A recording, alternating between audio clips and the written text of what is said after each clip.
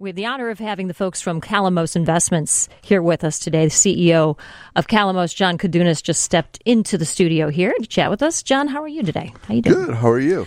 I'm okay. You know, it's funny because it's like it hasn't been a great year for investors, and we all kind of try to digest what's coming our way.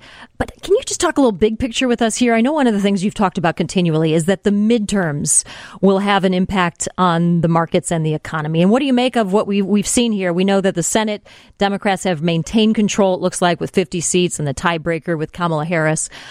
Congress, we're still seeing in the House as being determined as we speak. Maybe Republicans will have a slight advantage. What does that mean for our economy?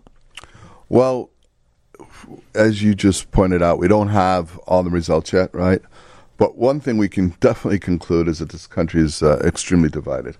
And it's almost 50-50, and all these races are pretty close. And so depending on the outlook, if the Congress goes ways of the Republicans, I think that will actually be very good for the markets. It's in the past you've seen if the balance of power is divided, there's typically gridlock, and that's not necessarily a bad thing, especially since we had everything one way, and we saw what that did. There was a lot of excess spending, which was not great for the economy. So I think that if it does get divided, there's more of a system of checks and balances. And although a lot may not get done, a lot of bad things may not get done either. So that could be a positive thing, and I think you'll see that reflected in the markets. So the markets will probably celebrate that, or at least have some sort of positive momentum off of that kind of news. Especially in equities. And you saw bits and pieces of that as the election results were coming in or the polling results were coming in. If you saw more of a divided or a change in the leadership, the markets and the equity markets were going up.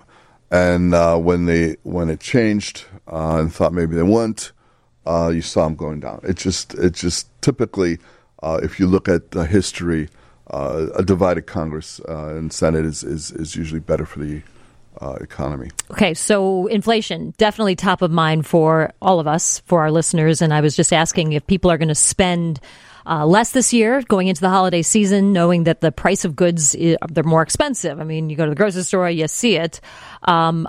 Here's somebody saying, I'm spending nothing as I have since 2018. My immediate family's all gone. I'm not married or have kids. My health has taken a downturn, so it's just not in the cards this year. Yes, my spending will be less. We're going to do a family bowling gathering with everyone and no gift exchange this year. So it's interesting. People are adjusting to this inflationary environment, but at the same time, John, we're all wondering, when will we get some good news? We did get a little bit of data last week that said, is it leveling off? Is inflation finally has it reached its peak? What do you say? I mean, you're a big picture guy. Tell us what we should know about this. Well, we did see some positive news, and we are seeing some of the inflation actually, get a little bit better. And some of the products are coming down. There's no question about that.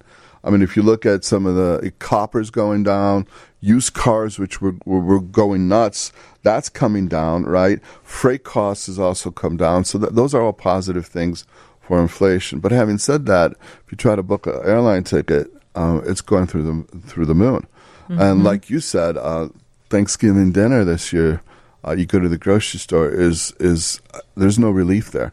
And then there's still the variable of the energy, and depending on what kind of winter we're going to have. So I think we're going to see ups and downs for a little bit longer as we start to come down on inflation, but I don't think it's directionally down yet. Okay. I think that it's going to be volatile for a little bit longer before it comes down. More with John Kodunis, the CEO of Calamos Investments, in a moment. And we're back with more financial insights from Calamos Investments. Here's Anna Devlantis. 10:49, Anna Devlantis in for King John today, and the CEO of Calamos Investments, John Kodunis, is here in studio. John, before the break there, we were just talking about the big picture, the macro events that are affecting the markets, and you got into inflation a little bit. I think that is such an important point for most people today and our daily lives. Just any more thoughts about inflation and when we might see some relief here? See, I think inflation, we'll probably start to see some relief towards the middle of next year, actually. Until then, I think it's going to be volatile. Some things are coming down, but some of the things are still going up. And, energy is the biggest part of inflation, and that's still the biggest question mark. Mm-hmm. But, and it's all related to the entire economy. And unemployment is also a big variable here, too. And as people suggest whether we're in a recession or not, everybody has their opinion, but things are different now. And they say, well, we're not really in a recession because unemployment is lower than usual, because during recessions sometimes unemployment's much higher.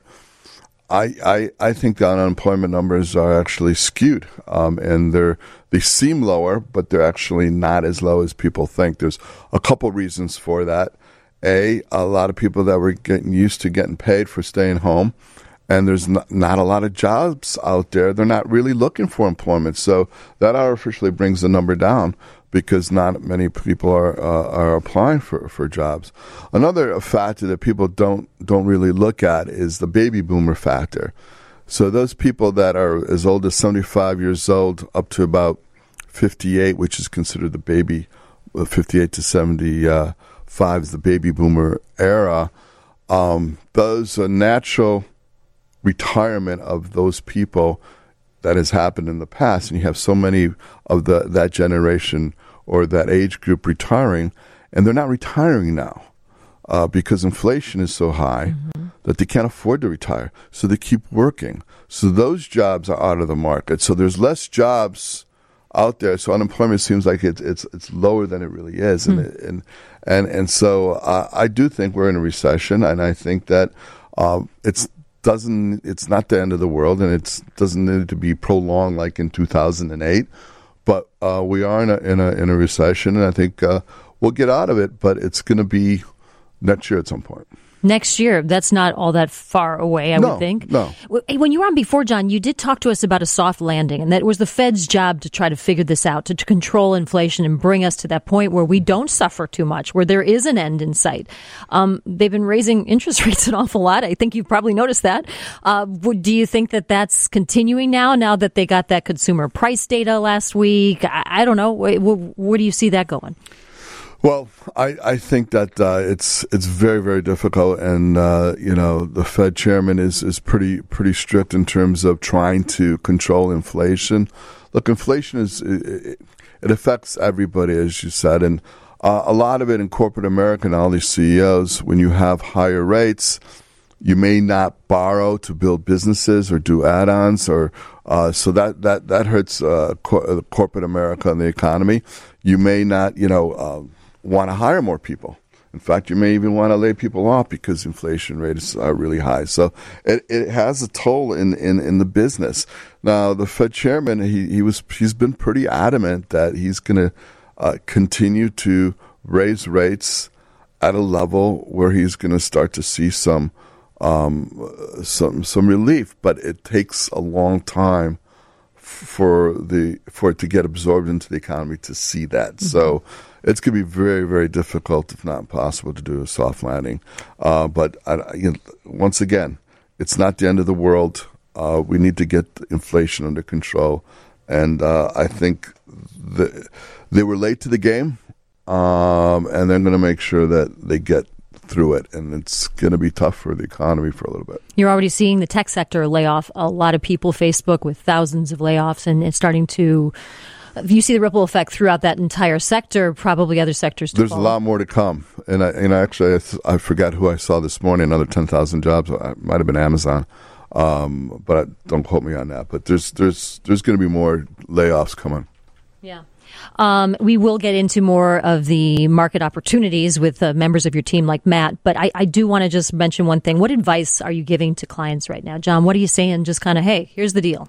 Well, most of our clients and our wealth management clients, if they've had a good program in place, hang tight.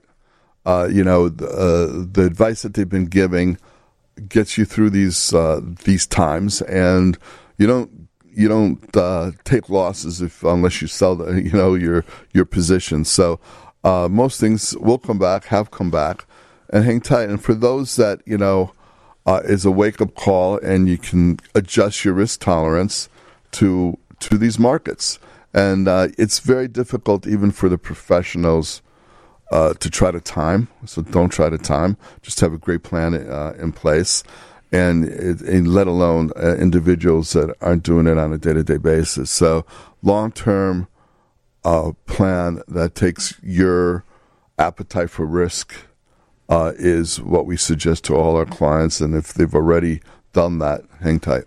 I remember before you were on and you said time in the market is better than trying to time the market. And then if you had missed 4 or 5 days of 1 year, your results of your returns would have been dramatically lower. It's amazing. No one can time those 4 or 5 days. No one would know even. It's very difficult. Yeah, people. I forget the statistic, but I think it was last year when the S&P was up like 23%. And if you had not been invested for 4 days or 5 days in the entire market, your returns could have been negative. So that's a big difference versus just keeping in S&Ps every day. So it's very difficult to time the market. So like I said, long-term plan that adjusts for your risk tolerance is what we suggest to our clients, and just sticking with it. And you're right, Amazon is firing several thousand employees, largest layoff in company history, adding to that tech sector that seems to be shedding workers right now as their valuations go down. And inflation has its consequences, and there it is. There it is. Hey, we're going to be talking with the founder of Calamos Investments, John Calamos himself. I know, just very quickly, he's a veteran, and you are very involved with veterans' causes at Calamos, and it's an incredible thing. Yes, we're really proud of our founder, John. He's an incredible person. He's an incredible leader and an American, and he's a Vietnam vet and a decorated hero. And he was an Air Force pilot and flew over 400 missions. And you'll get the privilege of talking to him in a few minutes. We will look forward to that. Thank you, John. John Kodunis, CEO of Calamos Investments. Thank you, Anna.